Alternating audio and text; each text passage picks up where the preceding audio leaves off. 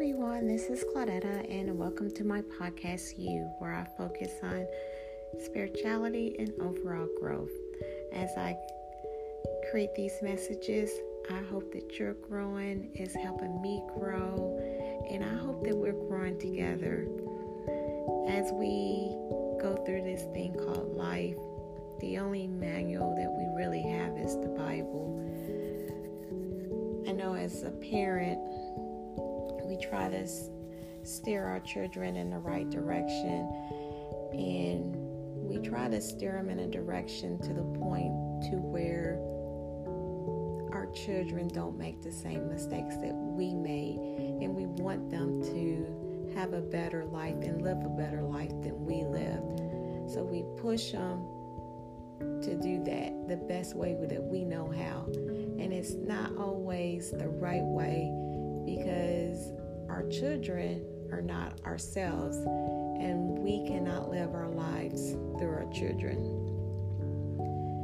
So this podcast is just a short podcast, and it's basically a time to reflect.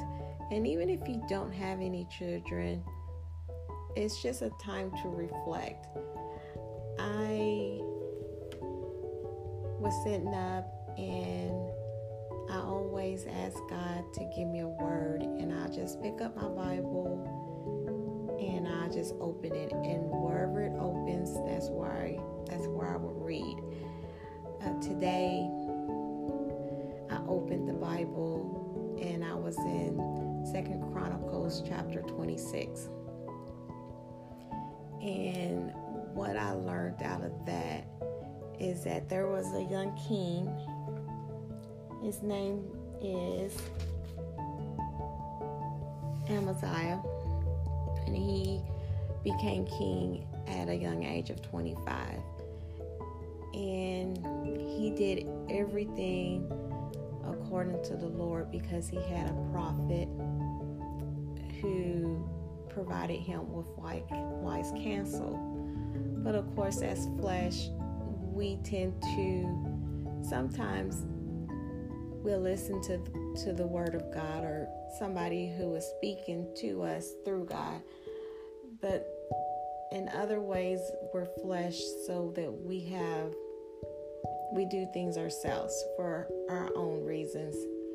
And in this in particular case, the king Amaziah was told by the prophet of God not to do something, and he did it anyway.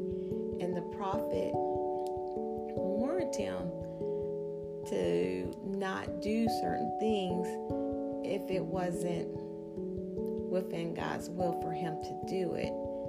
And most of the time in this in particular chapter, he listened, but this one time he didn't listen, and he went and he ran on the land. Well, that cost this young king his life, and he died at the age of 40. It says he was reigned king for 15 years, so 15 plus 25, 40.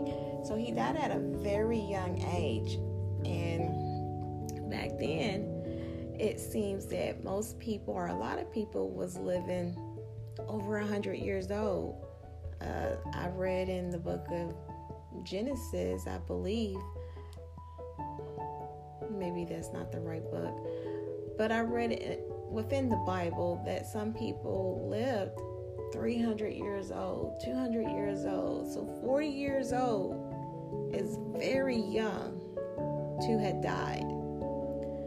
And what I've learned is, do not disobey God. God can either set you up or he can set you down.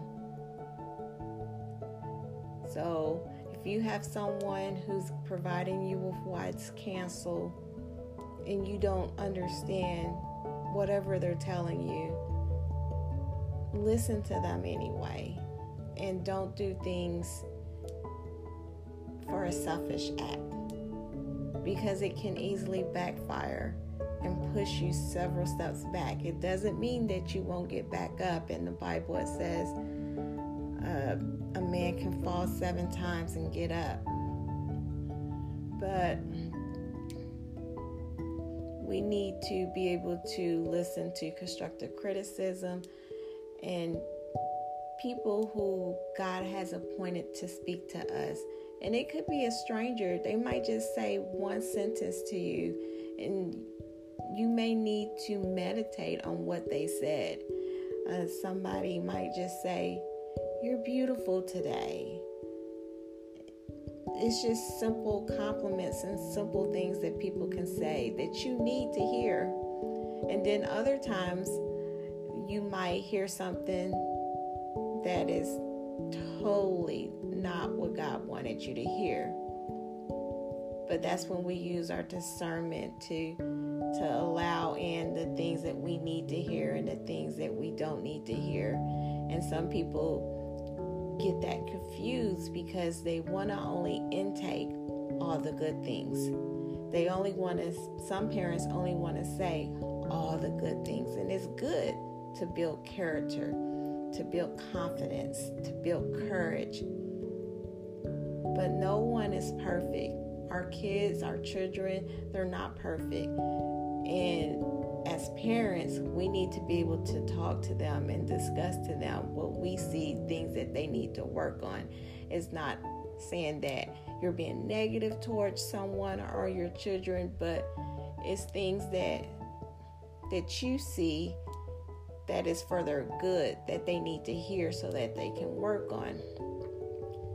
I can honestly tell you, people who grow up only hearing positive things about themselves are very egotistical, self-centered, and don't listen to anybody other than themselves, because they were brought up that you're so handsome, you're so smart, you're so tall, you can do anything, and they never hear anything that they need to work on. I disagree with that. It's okay to speak positive over your children and over other people, but no one is perfect. People are bringing up spoiled little brats who don't know how to hear no. And in life, we go through trials and tribulations, and we know that when we go through trials and tribulations, God is always with us. But if you have someone who's never went through anything because they were always protected, who's never heard no because they just been able to get whatever they wanted, when they don't have that protection anymore, or that one time where they had to hear no, or they can't have something, they don't know how to interpret it because it's unknown, it's unfamiliar to them. So let's just do a check-in with ourselves and be honest with ourselves. And I'm not saying that you have to sit down and be honest with yourself and then go out and tell everyone. No, if it's a conversation that you only need to have with God or your significant other, just have that peaceful conversation with somebody and just allow it to sink in and meditate. Continue to read God's word. Continue to check your mood elevator.